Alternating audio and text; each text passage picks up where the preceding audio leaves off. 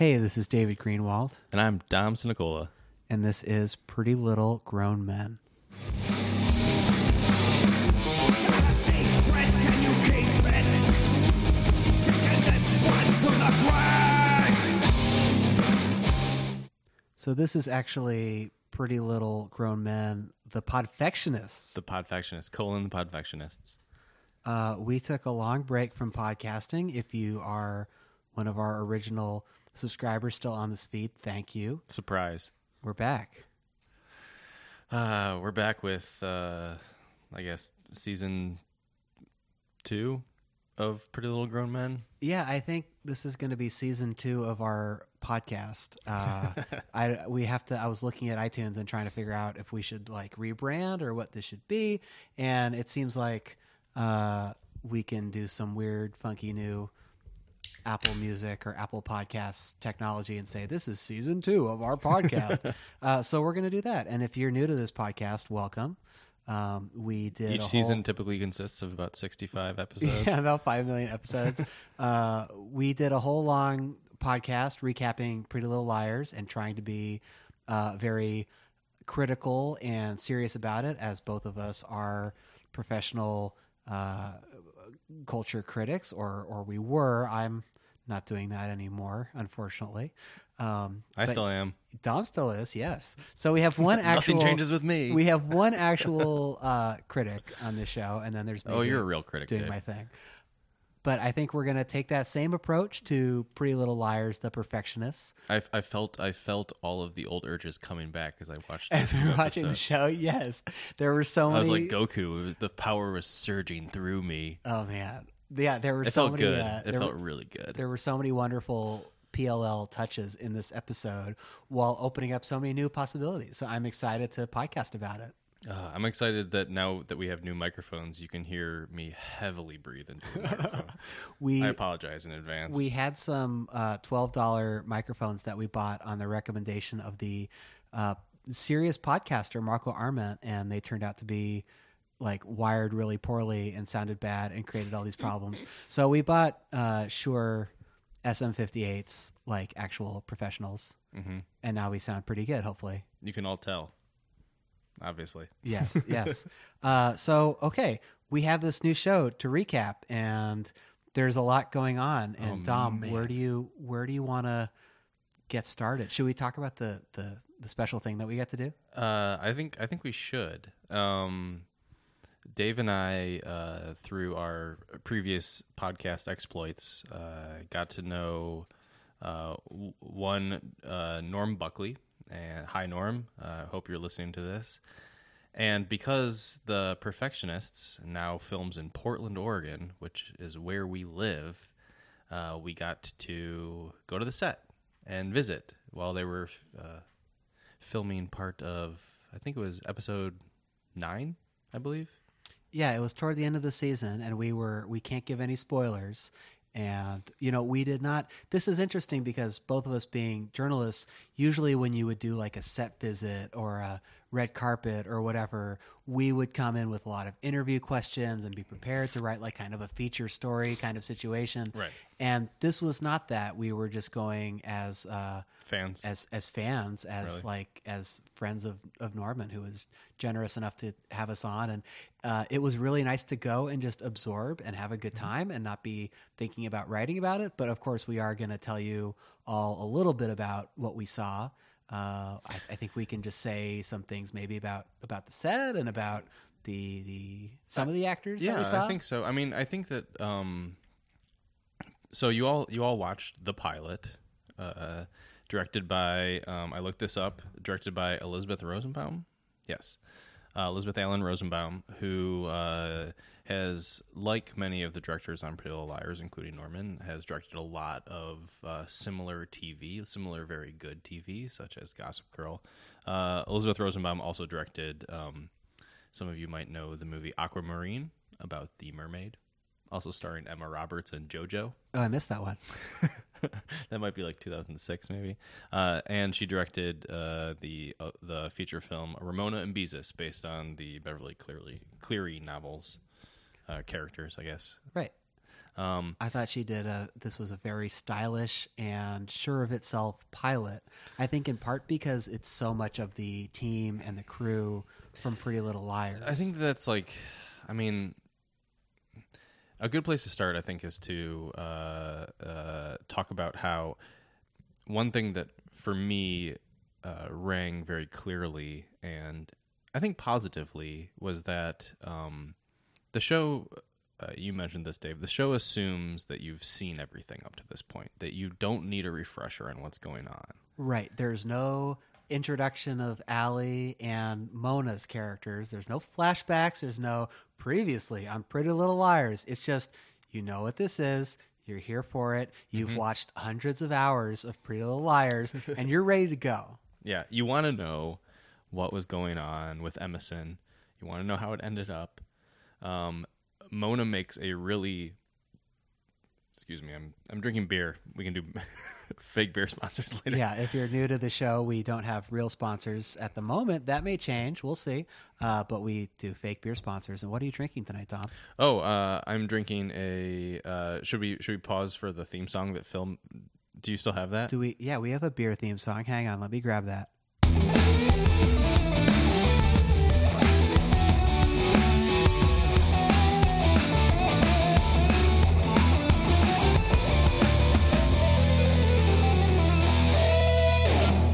Beer jingle.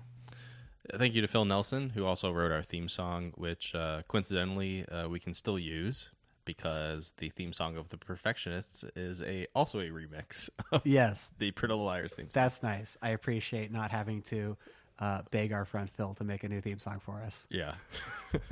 When he is not interested whatsoever in this TV show. Yeah, God bless him. Today I am drinking a Starburst IPA from Ecliptic Brewing. I think now that we are fully behind a show that is filmed on location in Portland, Oregon, we might as well support Portland beers. And Ecliptic is a very good brewery. They have a popular thing that I like a lot in Portland is cost-conscious microbrews. And Ecliptic is one of them. Their Starburst IPAs you often find them on sale. I found this on sale at a Trader Joe's. That's amazing. The writer Anne Helen Peterson was talking on Twitter the other day about how she went to, I guess, a bar or a restaurant in Brooklyn, and the beer was $14. And I was like, you know, when I moved to Portland, That is ridiculous. like 5.5 years ago, like beers were like $5, and now they're maybe $6 or $7, but still half price. Honestly, if I see a beer that's $6, I'm like, this feels too expensive. Well, you lived here a lot longer than I have. I'm still thinking, oh, it's not $8. That's pretty good. Yeah, yeah. So hopefully we'll have more Portland beers on this podcast, and maybe one day we'll actually get some free beer out of this. Yeah, tell your friends to subscribe and share and fave. Just And- go on iTunes and give us 5 stars, and then talk about how we should get a beer sponsor. Or in fact, go on Twitter and tell your favorite beer to sponsor us. And if you don't drink beer, then just, I don't know, tell a beer that you like. We'll tell you. Tell Ecliptic. ECLIPTIC, Ecliptic Brewing in Portland, Oregon. Tell them to sponsor us. Yes, please. But you know, we usually save the begging for faves and shares until the end of the podcast. No, it's a new season, Dave. We're begging up yeah, front. We're gonna do No it up shame. front. No shame 19. I do expect more drinking on the show in this season because it is a show about college. And it's not about high schoolers or, well, I guess at the end of Pretty Little Liars, they're also, you know, we had the time jump and we moved forward. And, you know, of course, Caleb goes through his period of heavy drinking. I love how primarily the major difference between high school and college in the world of Pretty Little Liars is sex, is boning. There is a lot of sex in this episode. Yeah, it's great. I love it, and I want all the characters to be free with their bodies, but it does seem like that is the main difference. That like once you go to college, you're still as rich as you ever were, and you still dress up just as much as you did when you went to high school, but now you can bone openly and talk about it. Well, it's interesting because it seems like more of a little bit of a Gossip Girl vibe because you have all these rich kids. It's a little bit more glamorous than Rosewood and Pretty Little Liars, where, people's parents are teachers or, have these sort of, very grounded middle-class jobs. And here it's like, this is like a fancy school. It seems like a private school kind of vibe.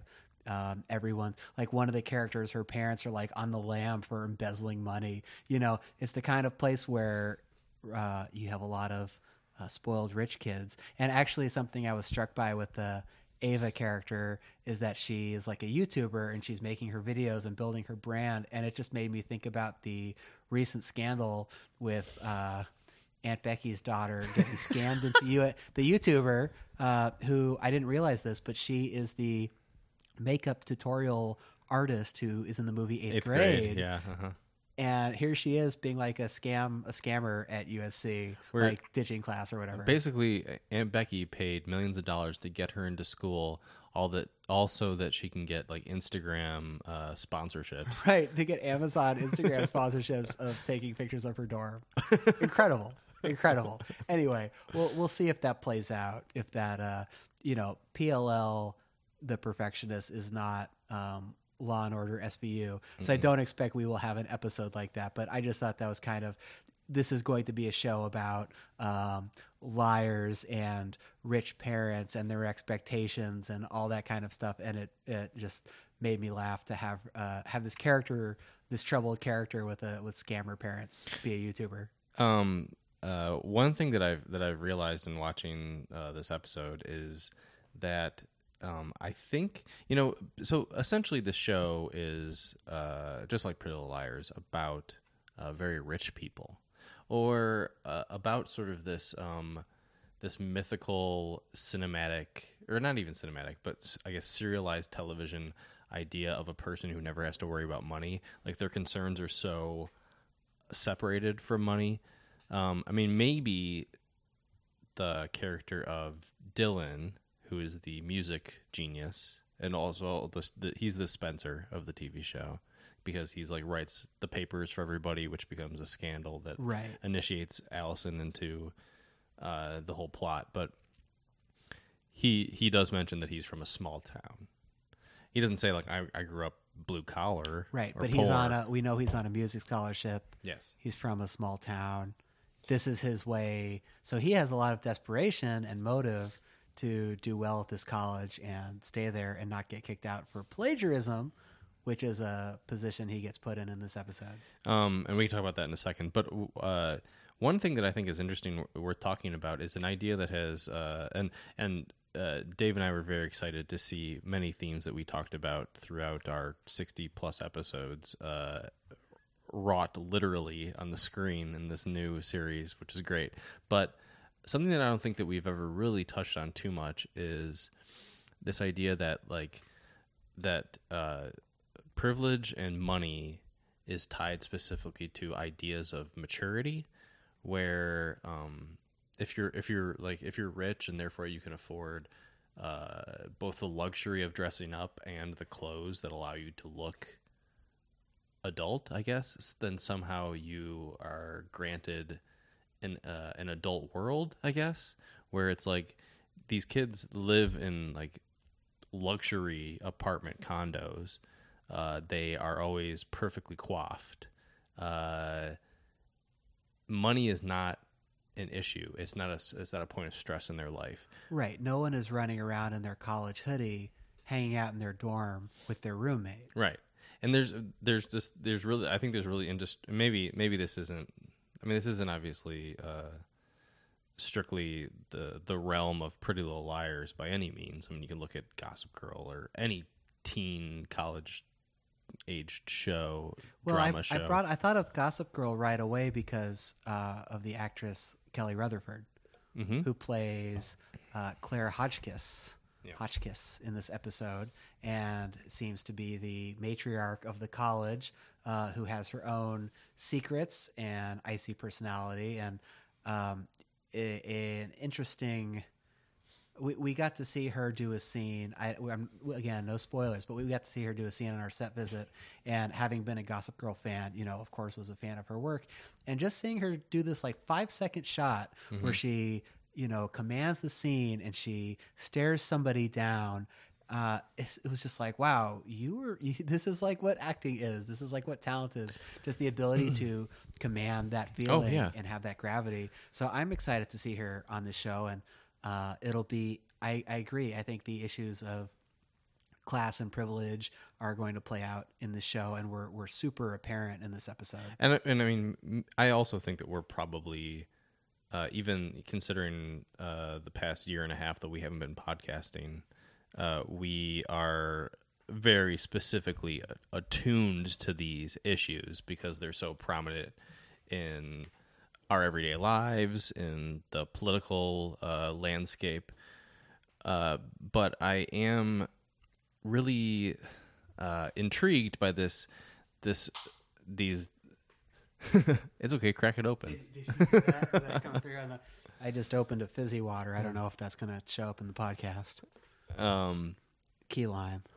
But I am very much intrigued by how the show, because one of the many themes that we talked about in Pretty Little Liars is the idea of the surveillance state and how like everyone's watching or can watch all the time. Right. Whether it's explicitly through a mirror as it is here, or whether it's just someone talking too loudly through an open window. But I think that like the idea that like we're talking about a world where people are so powerful and they have so much money that they can literally watch everyone at all times, and I'm really curious how the show is going to approach that, because I do think that like obviously, I mean, we're assuming you've watched this episode. Spoilers, like, when it's revealed that Taylor Hotchkiss is alive and that she's some supercomputer hacker genius who has been hacked into this like Beacon Heights security I don't know, infrastructure that has been set up. Right here, I have the name in my notes of the secret Beacon Guard. Beacon Guard. Yes, exactly. So the whole premise of this new show, which is fucking crazy, is that there's this elite college in Portland, Oregon, or in the immediate Portland metro area that Mona has winnowed down bureaucratically so that it only selects the most elite people in the friggin' world, apparently. And it does so and maintains that power through some sort of like ultra high-tech surveillance state that is focused on this tiny, tiny liberal arts private college. Right. And only surveilling per Taylor, who again is supposed to be dead, and we'll get more into that. But per Taylor, they're only watching this select group of people who are at this college of, presumably several thousand people, right? Right. And what a fascinating way to look at class and power and privilege and money. And I hope that the show continues down that path. Well, it's the big reveal at the end where you see Mona talking to the mirror and you're wondering, is she talking to herself? Is she having a mental break? What is going on here? And it turns out she is talking to like someone in a bunker, basically, looking at this giant 20-foot wall of screens. Friggin' Minority Report up in here. Yeah, and it escalates so much from the surveillance moments of Pretty Little Liars, where you had the NAT Club walking around with their home video cameras, right? And getting into later episodes where you had Ezra putting cameras around town, and these very like DIY, psycho killer kind of surveillance systems, right? Not something that was coming from an organization, not something on the level of like like an X-Files kind of plot line. It's not the government. It's not some weird criminal syndicate. It's just some like fucking guy, right? Swear words. Sorry, this is an R-rated podcast. I think there's a little marker. We already on got iTunes. the little E. Might have to drop some F-bombs. But anyway, yeah, I mean, it's like this huge...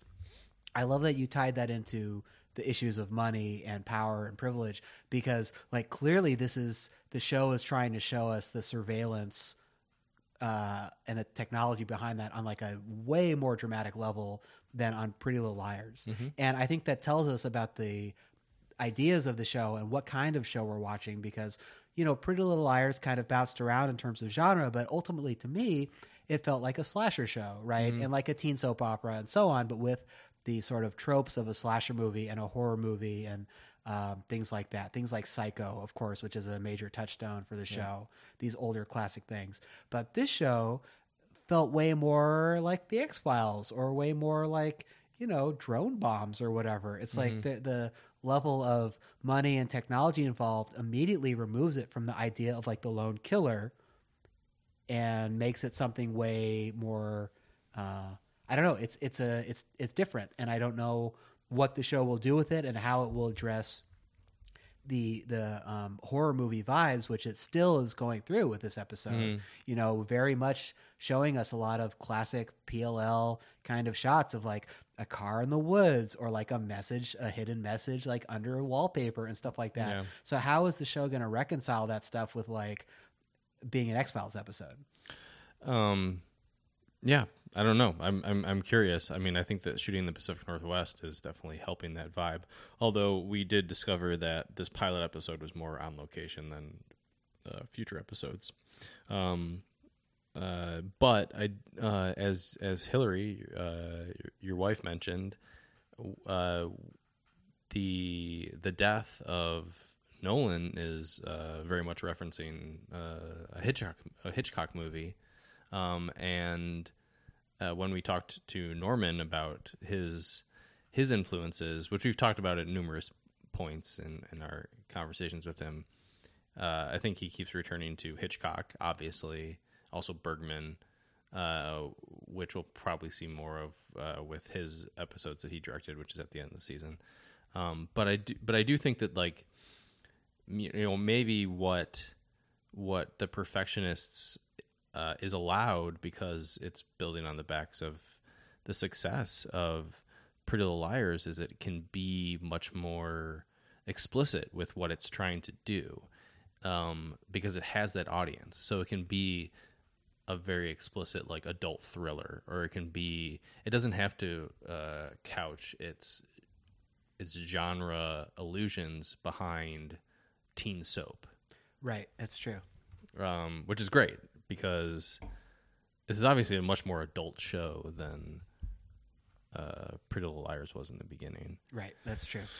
Well, let's step back just a little bit and give just a little more sense of the scope of the show. I do want to say one thing, though. Yes, Dave. please. Two moms don't make it right. Yeah, some of the dialogue in this episode was already... There were some moments in this episode where I was cackling and laughing at some of the sort of scare moments, like when Allison jumps on Mona's car. Like, that to me is hilarious. Yeah. But I don't know. I've become a horror movie aficionado, and I don't watch them to be scared. I watch them to sort of be surprised, and so it's like a humor reaction to me when something like that happens, because it's a little ridiculous. Right. But you know, can I add something? This Please. is totally unrelated, but we're going to be here for like 4 more hours. It's related to what you Go just ahead. said. I saw a screening of Jordan Peele's new movie last night, Us, and it is scarier than Get Out, but it is also 10 times funnier than Get Out. Oh, it is it's a really funny movie, and it goes to some absurd places. And, who knows? By the time you listen to this, it's already been in theaters. But it goes to some pretty absurd places, but it never denies that absurdity. And I think that that's what's so great about this new crop of genre movies that are being embraced by audiences, whether it's like a Jordan Peele movie or like Thor Ragnarok, where it's like we're admitting that these situations are absurd, totally absurd. So why can't that be funny? Why can't it be funny and also scary and also surprising? And I really love that we're no longer trying to take our popular culture and shove it into a specific like reactionary spectrum. That it's valid to laugh at something as hard as you are to be like startled by it or scared or disturbed by it. Right. And I feel like this episode walked that line really nicely. Mm-hmm. I mean, from the shot early in the show where Mona scares Allie and she's like, I brought pie, I mean, that's like hilarious. Yeah. Cause you're like, what the hell is going on? Mona's holding a knife. Like, it seems very And self-aware. Allie hasn't seen Allie literally has not seen Mona in a few years, apparently, I think. Well, I think just to, we like to talk about the timelines and the specific details of the show. And, Norman is always telling us, it's dream logic. It's the emotions are what lead Pretty Little Liars and on this show as well, I'm sure. But that said, okay, so we see Allie in the car. She's driving out to this university. She has a picture of her kids on her phone. They don't look very old. So the gap between... They're like toddlers now. The gap between the end of Pretty Little Liars and the beginning of this, it's not 10 years. Mm-mm. I mean, it's like 2 years. Yeah. Unless Allie is, It's probably like 2 it years. seems like she's just left her kids who are toddlers. Yes. Right? So we're still not super far removed from the events of PLL. Right. Which means we found out at the end of PLL that Mona murdered Allie's sister, which is something that does not come up in this episode at all. As soon as Allie and Mona start doing scenes together and Allie's feeling suspicious about it, and rightfully so, I was just sitting there thinking, I would be getting out of here immediately because this person's literally a murderer who murdered your sister. This person who murdered my sister is now dragging me into another like murder mystery situation. Like, fuck this. Right. Go home. Right. And I can't even remember if Allie is even aware of that, if that sort of connection was made. But, we're just going to roll with it because it's a new show and I think we should have open hearts and be generous. And one thing that's nice about this... Open eyes, open hearts. It's continuing the PLL story, but it's sort of giving us an excuse to say, okay, well, let's not worry too much about the previous canon, which, we did dozens of episodes really inspecting carefully and trying to hold to account. You'd think we'd remember more. We're not going to be. We're not. Yeah, you would think. But obviously, we're not going to be able to. I don't think it's a good idea for us to do that on this show. We need to just absorb it. No, I mean, I think that we're going to do that despite our biggest efforts. Well, I mean, as the show builds its own internal logic, we're going to say, but what about this? But what about this? And, 3 seasons will go by and we'll never know. That's fine. I know now. I'm ready. I mean, this is what it's like to be a fan of Pretty Little Liars. Is basically like you have to take the knowledge that you have in order to move forward. But then if something contradicts it, you have to also continue moving forward and just accept the contradiction for what it is. Well, and the total intriguing Easter egg that Mona drops in the beginning where she says, yeah, I was in Paris and the things I was doing escaped me. Yeah. Like literally Spencer's twin and Mary Drake are now like free. Yeah, pieced out and are out doing whatever, which is amazing. That makes me want to keep watching the show because who knows what's going to happen. Alrighty, I'm going to go cause some chaos. I mean, it just opens so many possibilities for a future Spencer's British twin appearance. Oh my god. Bring it. Yeah, so I think that our the detailed sensors in our brains are going to get tickled pretty hard throughout these next 9 episodes, 10 episode season. But one thing that I really want to talk about is what I brought up about how this feels like the new Star Wars episodes or the new Star Wars movies where, The Force Awakens is essentially A New Hope, but updated. Right. And The Last Jedi is follows the same basic sort of idea, structure, dramatic pattern of The Empire Strikes Back. Right. And these movies are they rhyme with their predecessors, and it feels like this is doing the same thing, where, and I mean, like, and maybe it's just I've just watched too much TV, but like I felt like I was calling things as they were happening, because it is an update of Pretty Little Liars, where you have a rich person, a rich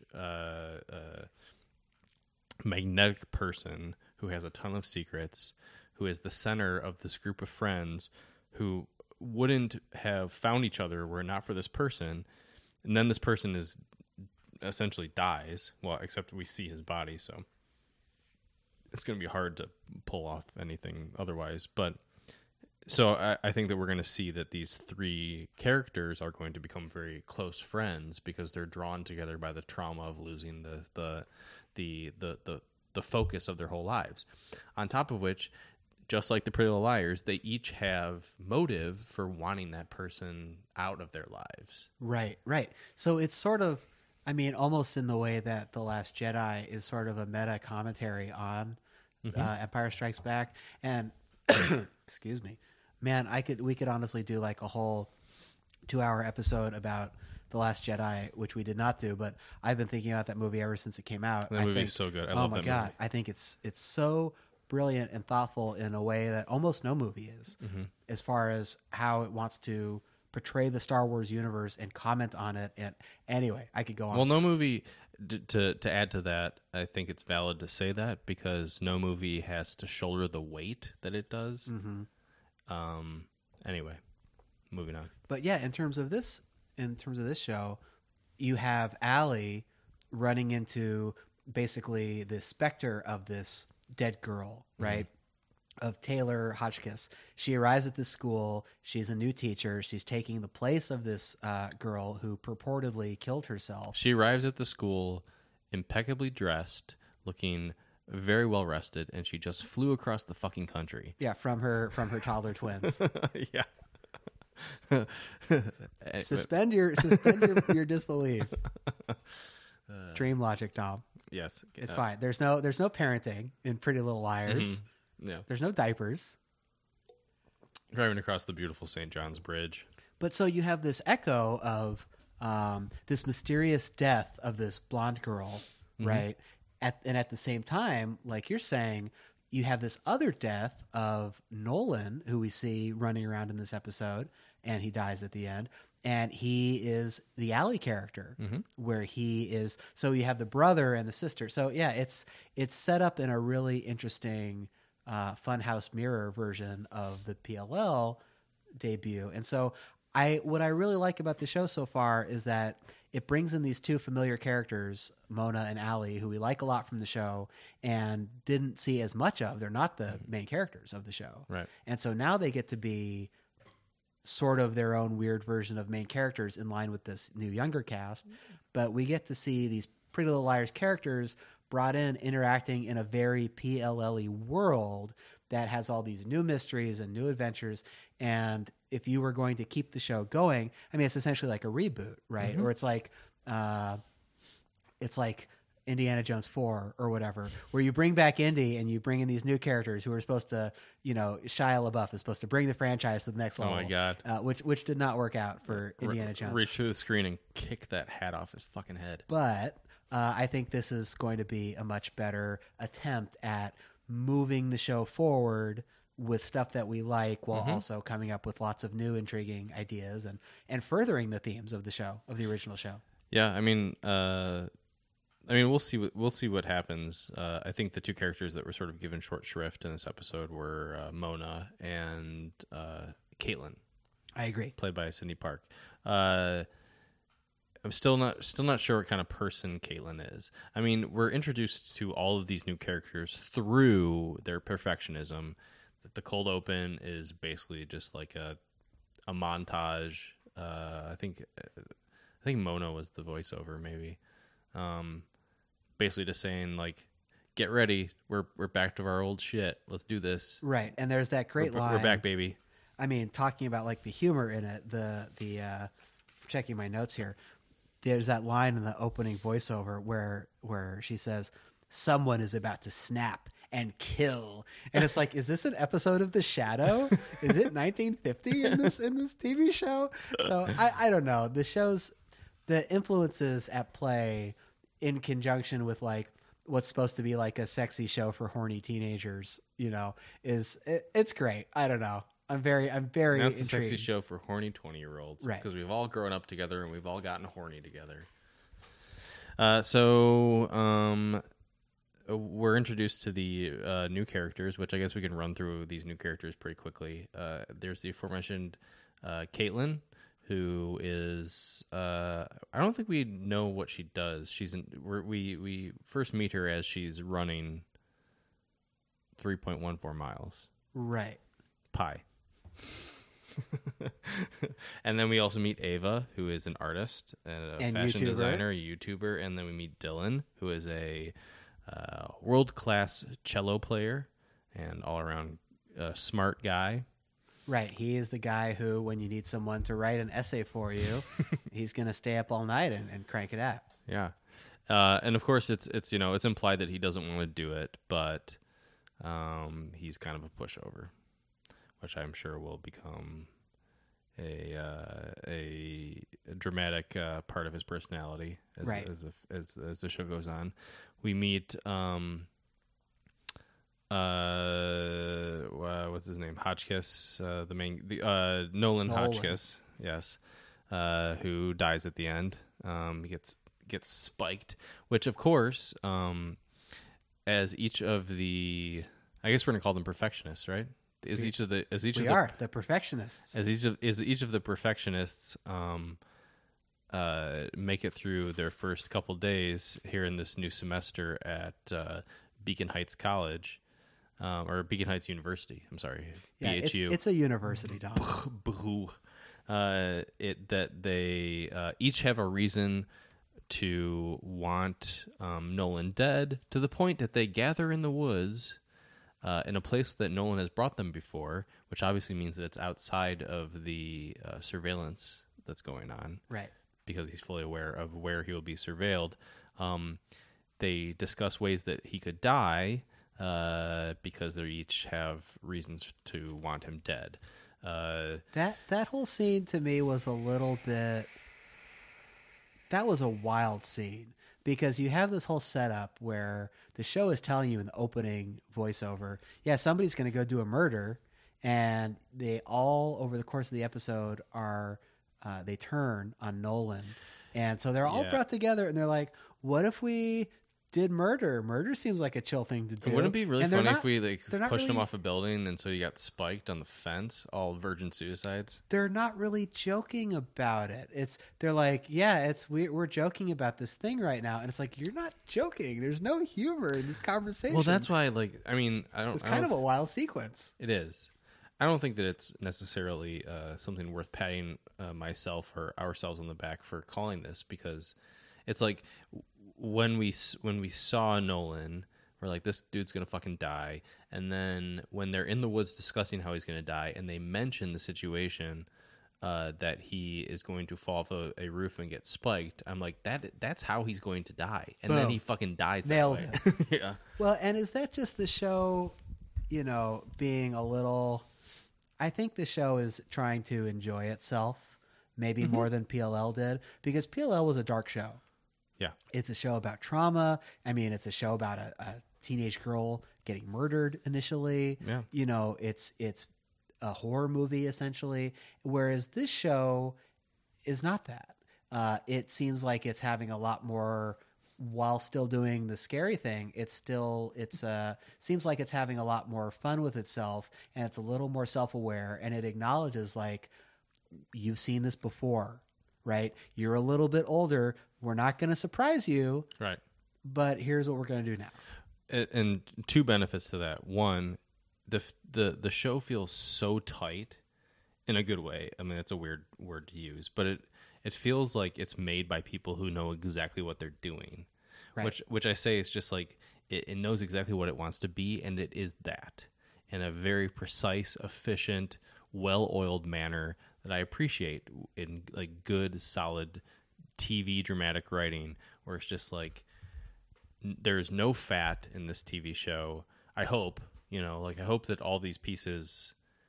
I feel like now that they have a better idea that like of the scope of the TV show and how many seasons they can probably get out of it and all this stuff, they probably have a better plan than Pretty Little Liars ever was. Perhaps.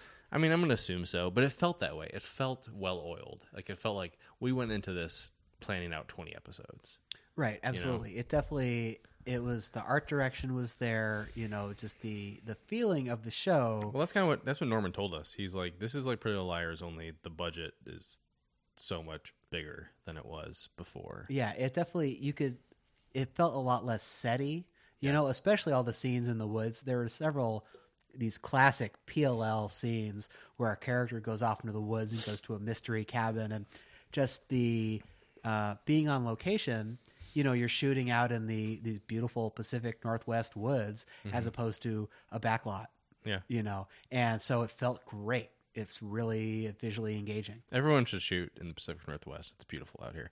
The other thing I wanted to mention was it is so much easier to accept a rich white dude getting murdered than it is a high school teenage girl.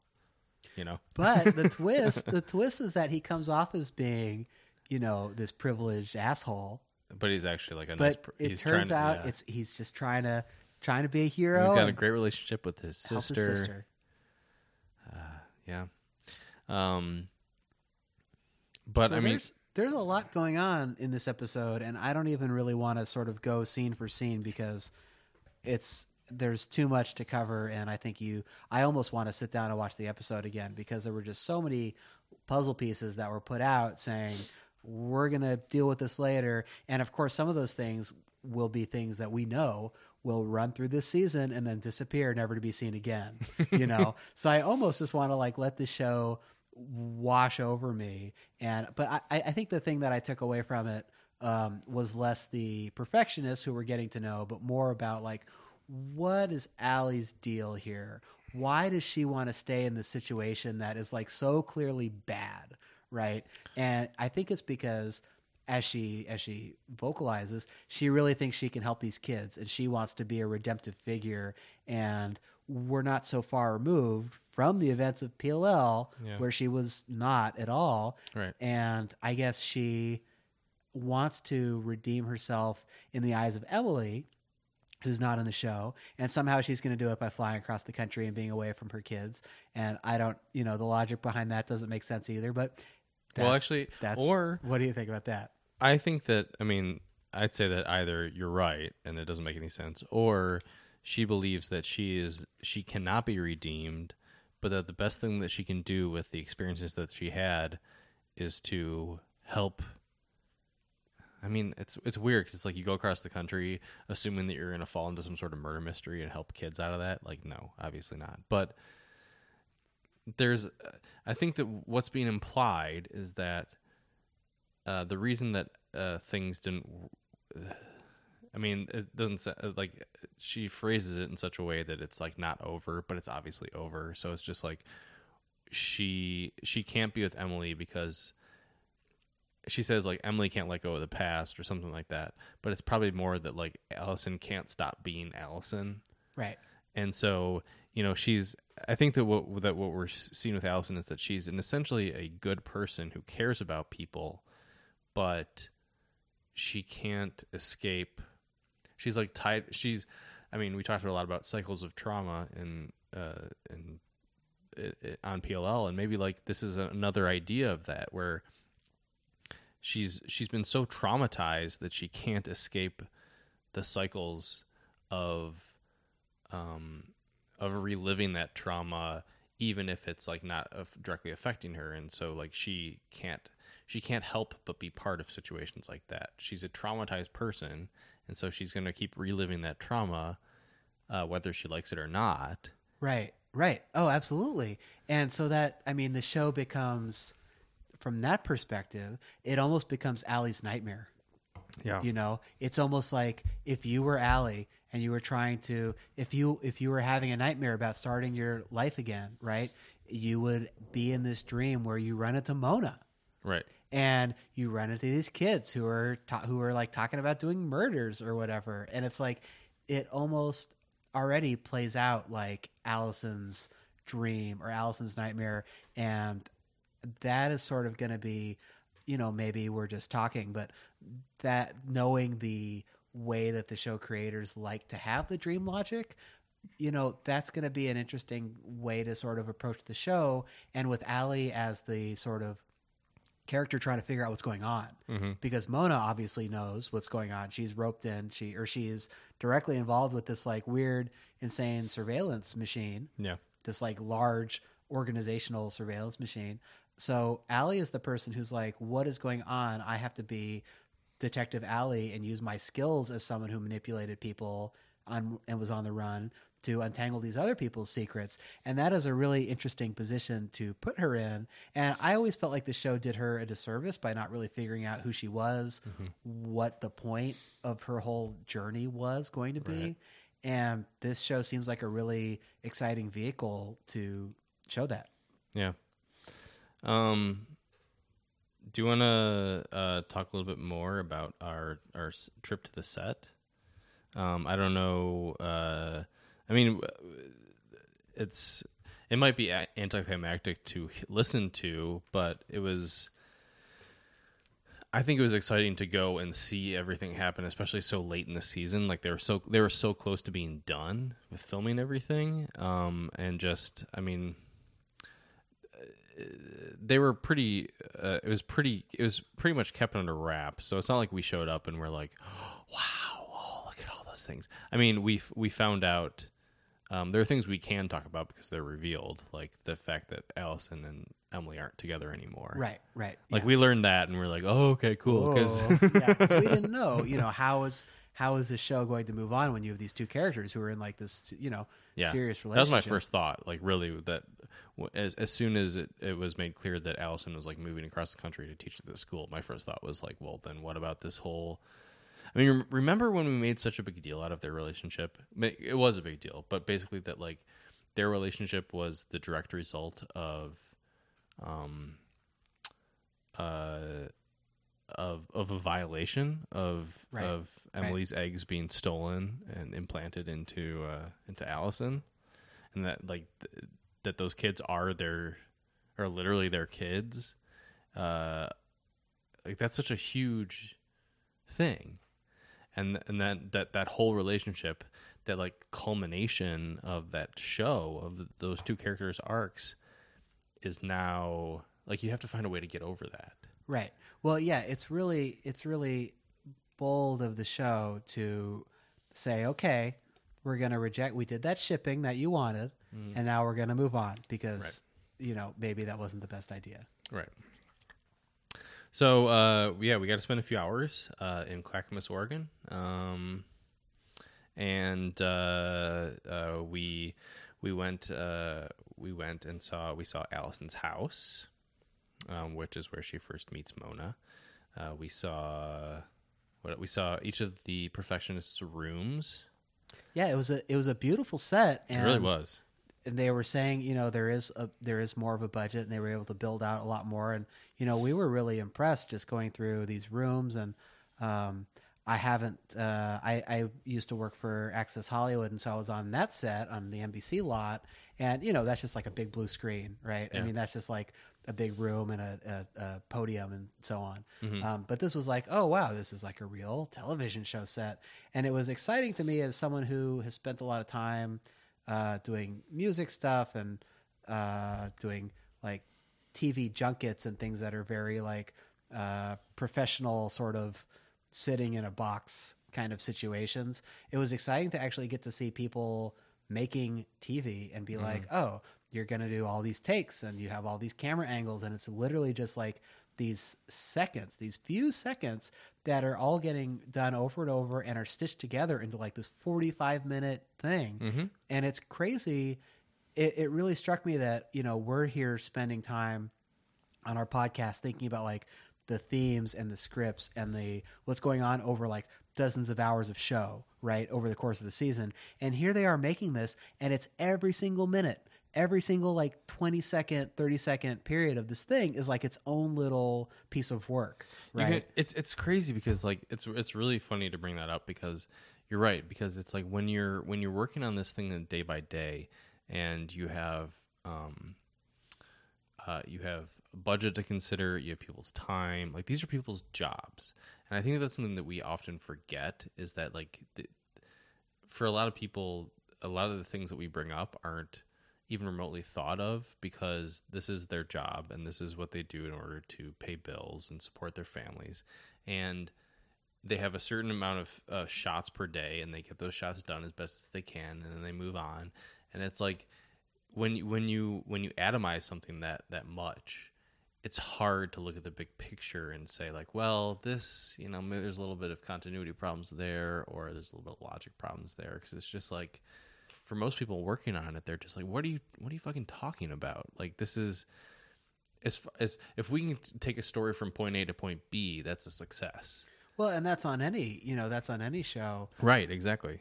And yeah, it just made me really appreciative of the details and the acting and just there's so many moving parts that go into it. And of course, you know that going to a movie or watching a show or whatever it is, but actually getting to see that in action was, and not having to sort of think about it and like, how do I turn this into like a journalism narrative, but just being able to look around and appreciate it was really great. And I'm glad we got to have that experience. Yeah, absolutely. We got to watch a few scenes. One was, and we got to meet everybody. We got to meet everybody except for Allison, Sasha. We got to meet Janelle and Sophia Carson, who plays Ava. Right. Sydney Park, who plays Caitlin, and who's the guy who plays Dylan? What's his name? I think his name is Eli Brown. And then we got to meet a character who we can't reveal. We cannot. Oh yeah, that was great. We'll have interesting things to say about that when the time comes. Yeah. And so then we got to watch a scene with Mona, and we got to watch a scene with Dylan and his boyfriend, and also with Kelly Rutherford, Mrs. Hotchkiss. Yeah, who is great. Yeah, which to find out in the pilot that her freaking son died, and that as far as she's concerned, both of her kids are dead. Right. Like, yeah, that did not seem like that when we saw that scene. No, that's true. Yeah, that puts her in a. I'm very interested. With one of the things we talked about with PLL was always like, is there a broader plot behind the scenes here? Are there forces we don't know about? What's the motive? What's really going on here? Mm-hmm. Is this really just some lone wolf? And in this, clearly, by the way, I, before I forget, we met Marlene too, which was we did. We met Marlene, yes, and she showed us. Oh, and we got to see the commercial, the preview commercial before it aired. Yes, she showed us to us on our phone. Yeah, so everyone was super nice, and there goes any journalistic integrity we have doing this podcast. We're still going to we're serious critics. We have our knives out.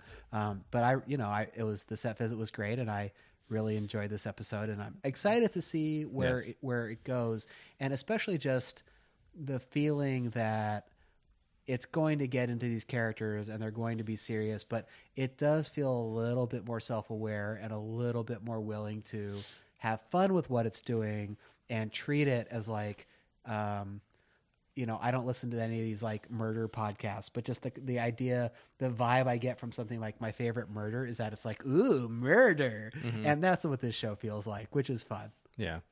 Yeah. I mean, like, I think that when the show started, and granted it's the pilot, so sometimes the pilot is different from the rest of the show. Although I don't know. I feel like in the new landscape of TV, the dreamscape of television, that things are more planned out. So like I remember like watching like the pilot of the X-Files in 1993 or 94, whenever it came out. And like it's almost like a different show. Or sometimes you'd watch these like old pilots and they're like like different shows with like different like you watch pilots of cartoon shows and they're like different voices of the characters. And, right. Yeah. Some actor has been switched out or whatever it is. Yeah, but like maybe that's not the case anymore. But as soon as the show started, I was just like, yes, like we're fucking back, baby. We're doing the shit. Right. We're back in the PLL-verse. Something that this show did differently was, first of all, there is a lot more sex immediately, but more gay male sex. Town. Yes. Which is great to see because we didn't really have that in PLL. It was about, the LGBT quotient was mostly initially Emily's relationships, and we didn't have gay male figures on the show. So it's great to see that with Dylan and also with Nolan, who ends up being bi. Hell yeah, that was awesome. Welcome to Portland, Oregon, baby. Yes. Bonetown, USA. Yes. But yeah, that was great, and it was so, and it wasn't forced or anything. It was just it really felt like a college kid who was just. He's just like, they established pretty quickly that like Nolan is a very sexual character, that he's obviously like, he's like this 20-year-old who's had like sex with friggin' everybody. And willing to use that for manipulation. Right. Like he's not just out here to have fun, but he's doing this in order to create power over someone or, use it against some other third party and so on. Yes. And right, and it's just, it doesn't feel like, this isn't a criticism of Pretty Little Liars, but it did when it was revealed that Emily was gay, it was such a huge plot point. And it's nice to watch a show where there is a character who is gay, and it's not. I mean, like it matters that Nolan has sex with both men and women, but it's the fact that like Dylan is gay is not exploited for any sort of like plot purposes whatsoever. And it's refreshing to be able to watch a TV show where it's just accepted and it's not dwelled upon, it's not exploited for any sort of like any sort of like huge dramatic beat. It's just a character who is this person. And I'm sure that like the relationship that Dylan has with his boyfriend is going to, we saw a scene with them. So like it's a relationship that obviously is a through line to the show in some ways, but it didn't feel used for dramatic purposes in the ways that homosexual relationships are still used. No, it felt very normalized. And, again, this is a show coming from the audience of Pretty Little Liars, a show that is going to be directed presumably primarily toward young women, right? So presenting this to them as something that they would be interested in watching, these hot guys. Right. And even just taking a step back and thinking of like, this show is a big deal for Freeform. Right. I don't think it's to reveal anything big to say that like it was made clear to us the show has a big budget, and it has big budget because Pretty Little Liars was such a huge hit for Freeform, and they have the same stakes going on with this TV show. And honestly, like it's probably going to succeed. A lot of people are very excited for this TV show. But Freeform used to be ABC Family. The fact, and which ABC Family was a pretty, not explicitly, but pretty clearly like Christian family, like family values. Yeah, it's Disney. It's ABC Disney, yeah. Right. But like the fact that Freeform has shifted to get rid of those sort of explicitly Christian connotations, and that their most popular TV show or a property that they hang a lot of clout on is this TV show, which is very much about normalizing all kinds of relationships and being accepting of all types of different people. The main characters are like, it's not that huge of a deal, but the main characters are all ethnically diverse. Like it's not a super white TV show. Right. It's great. It's great that's like, if you take a step back away from like the minutia of the drama and just look at what this show is on this network and what this network is now, I think it's great. It feels like a positive step forward. Yeah, it's true. And, to make the connection back to Gossip Girl, I mean, this was a show that was, at the time, which was not that long ago, but was sort of put forth as like, this is this very dangerous show. These young characters are having like sexy time and doing risky behavior or whatever. And, of course, it sort of infamously used some of those quotes from the critics in the ad campaign for, season 2 or 3, and being like, yeah, we're that show. And this show is basically showing you all the same things in the pilot, but not making that, this is like a show about fun murder and mystery, but it just also has, lots of sexy time. And it's sort of just like, yeah, we're just going to do this and it's fine. I think the only thing that I mean, not to fully climb aboard the perfectionist train, but I think the one thing that I really hope that it really pursues is this idea of class, because that's kind of what's missing from it. And I think that it feels a bit like a blind spot. And I hope that because there's some real rich drama that could be mined from these class differences. Well, and I think you see it in the relationship between Nolan and Ava, where Nolan says, basically I'm part of this perfect family and have to live up to the expectations of my mom. And whereas Ava, her dad is a criminal who embezzled money and ran off. Left her a friggin' bag of money. Yeah, leaves her a bag of money and an I'm sorry note. But she wants to do it herself and be self-made, right? Yeah. And Nolan says, I really admire that. And it's like this authentic moment from a character who is concocting a web of lies. And so, yeah, I think the expectations of parents and the expectations that come with privilege versus how you're going to do it on your own, those are some interesting ideas that should play out. Mm-hmm. Absolutely. The one touch that I just super loved in the episode that I just want to bring up again is Mona talking to the mirrors, because we know, Mona's mental health is an unstable, an ever shifting thing. And it's never, one of the things about PLL is I don't think a lot of the things that we were trying to find out is that what is happening firmly. What was this? What were we supposed to learn from this moment?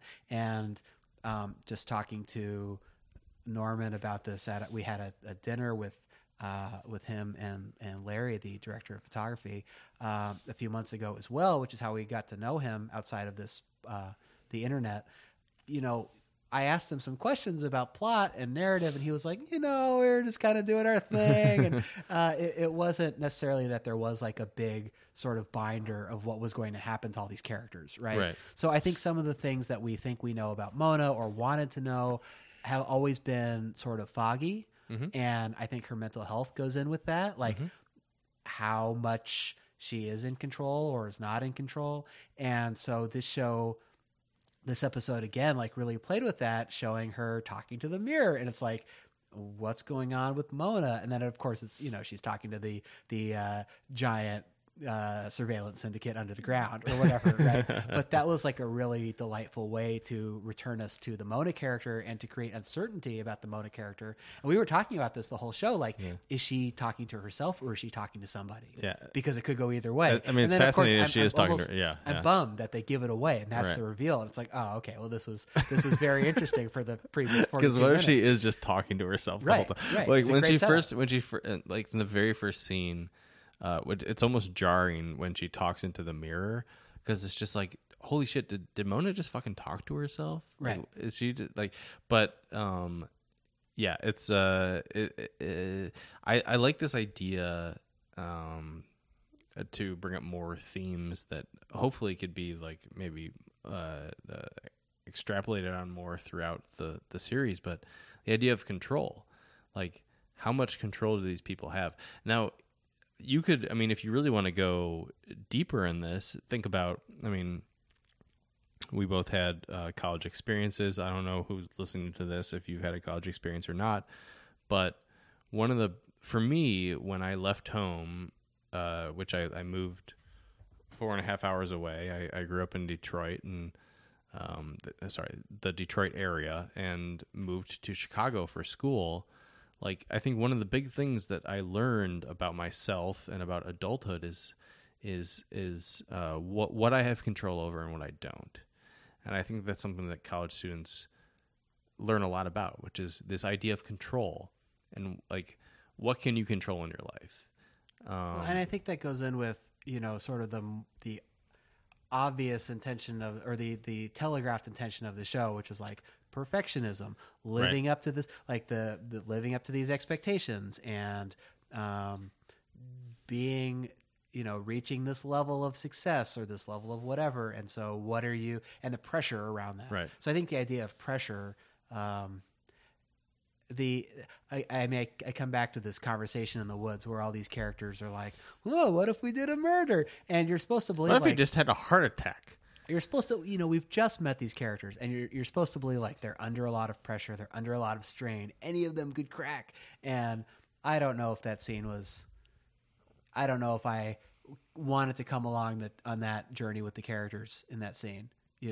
Probably because we've just met them. Well, yeah, because the things that they are so threatened by that Nolan has, which we've already talked about what Nolan has on Dylan, which is that they had this night together. Nolan also Ava's pissed at Nolan because Nolan cheated on her. Although we find out that was part of the plan to break up with Ava. Also, Nolan has dirt on Caitlin's mom, who apparently is a woman who has an open relationship with a woman, and she's a U.S. senator, and she's going to run for president because Allison brings up to her pretty casually, "Oh, the plan is your mom's going to run for president, and you're going to take her Senate seat." And Caitlin's response is totally straight-faced, "Yeah, that's the plan." Yeah.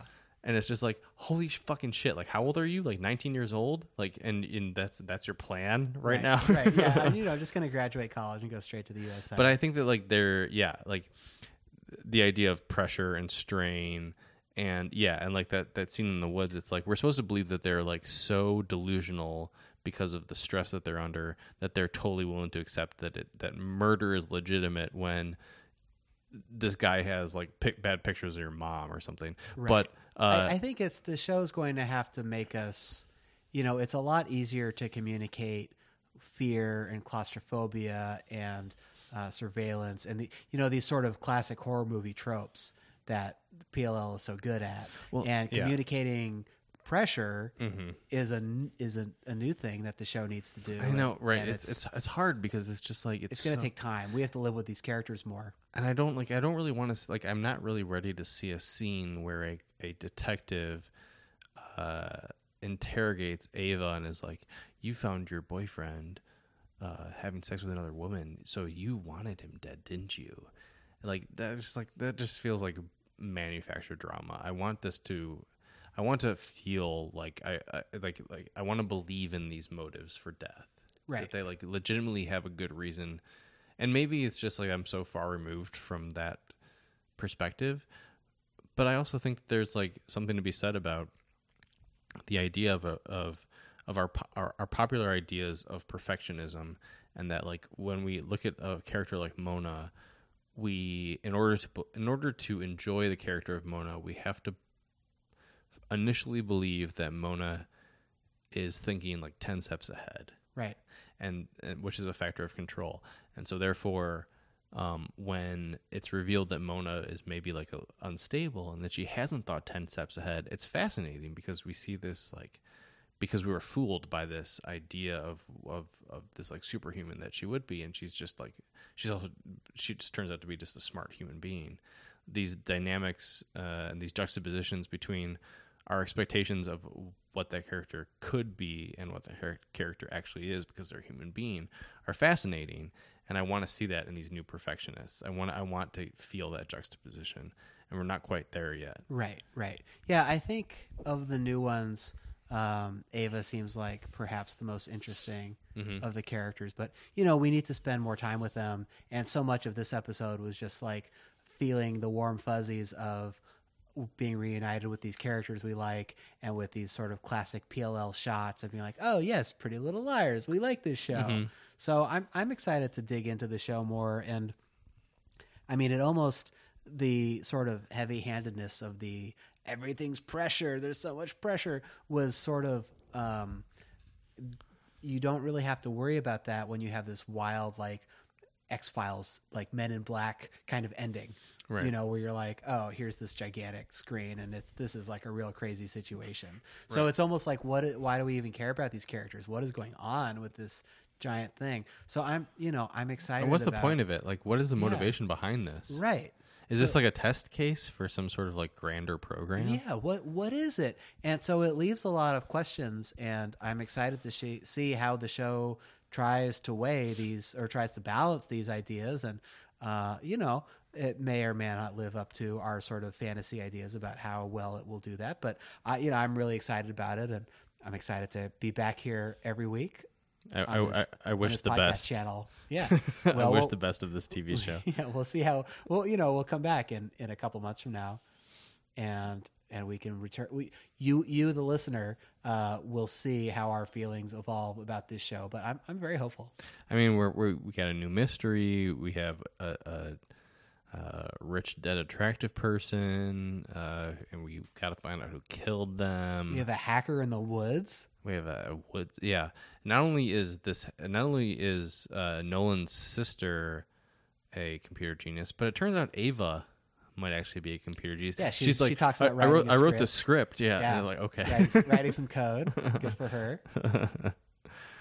So I like this idea that maybe like the cold. Well, I don't know if you could say a cold close as opposed to a cold open, but like, the A would always end every PLL episode with some sort of like first person shot of them doing something ominous, Right. and foreshadowing, and like maybe the A scenes in The Perfectionist are now going to be like this like underground surveillance bunker. Yeah, scenes from the government lab, scenes from the NSA headquarters.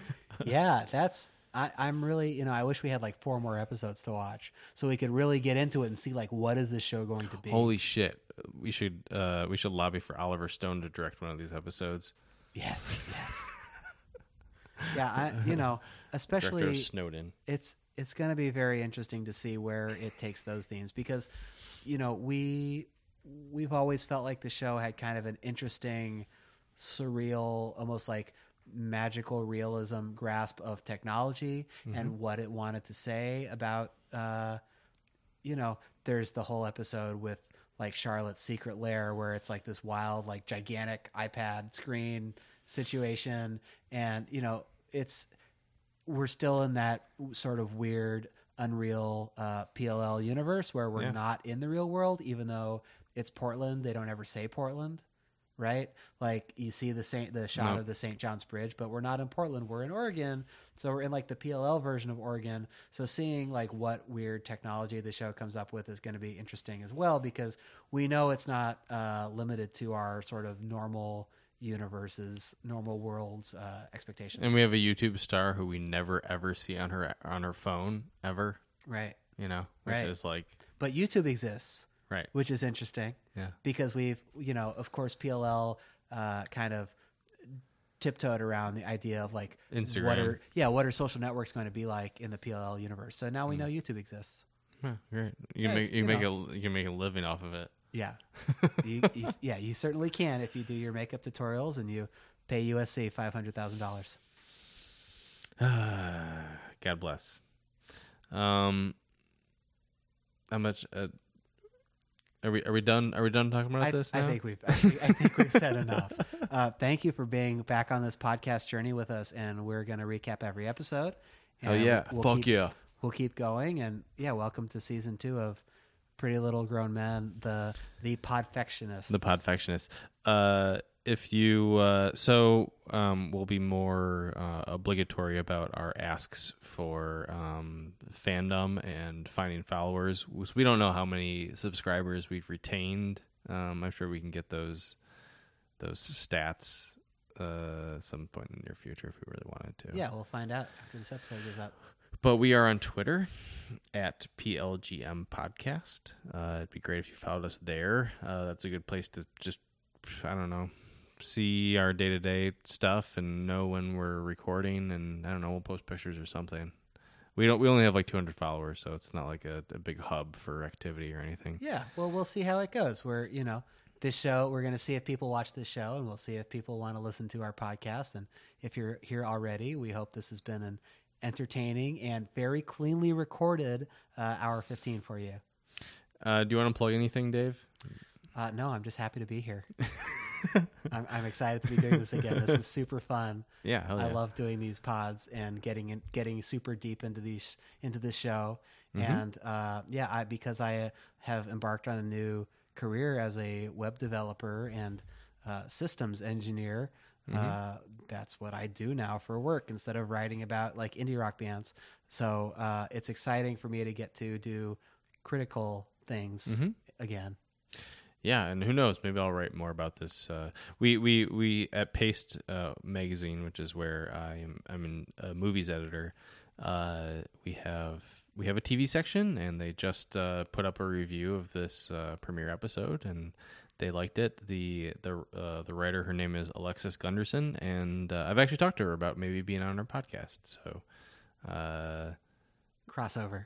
Yeah, well, yeah. I mean, she has written extensively on Paste about Pretty Little Liars.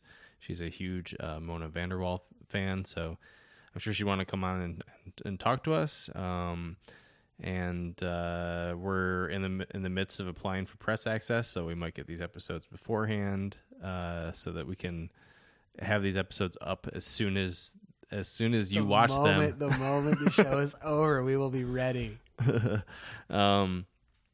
But yeah, so hopefully we'll have some more guests. Maybe we'll actually talk to people who have worked on the show and have them speak on our podcast. They know us now. Yeah, they're aware of us. They need to share this podcast on their socials. We're gonna stop denying the existence of the other Dude Pretty Little Liars podcast. What's that? Bros. What's their name? Bros watch PLL too. Bros, yeah, that's right. They watch PLL too. They're much more. I mean, we're struggling to remember their name, but they're much more popular than we are. It's true. We're just a couple of guys out here in humble Portland, Oregon, doing our little podcast. I mean, it's kind of fate that they are now filming this TV show in the place where we live. They came to us. We have to do this pod. That's why we had to make it come Which, back. Speaking of, I don't know if it's still going on. I think it might be.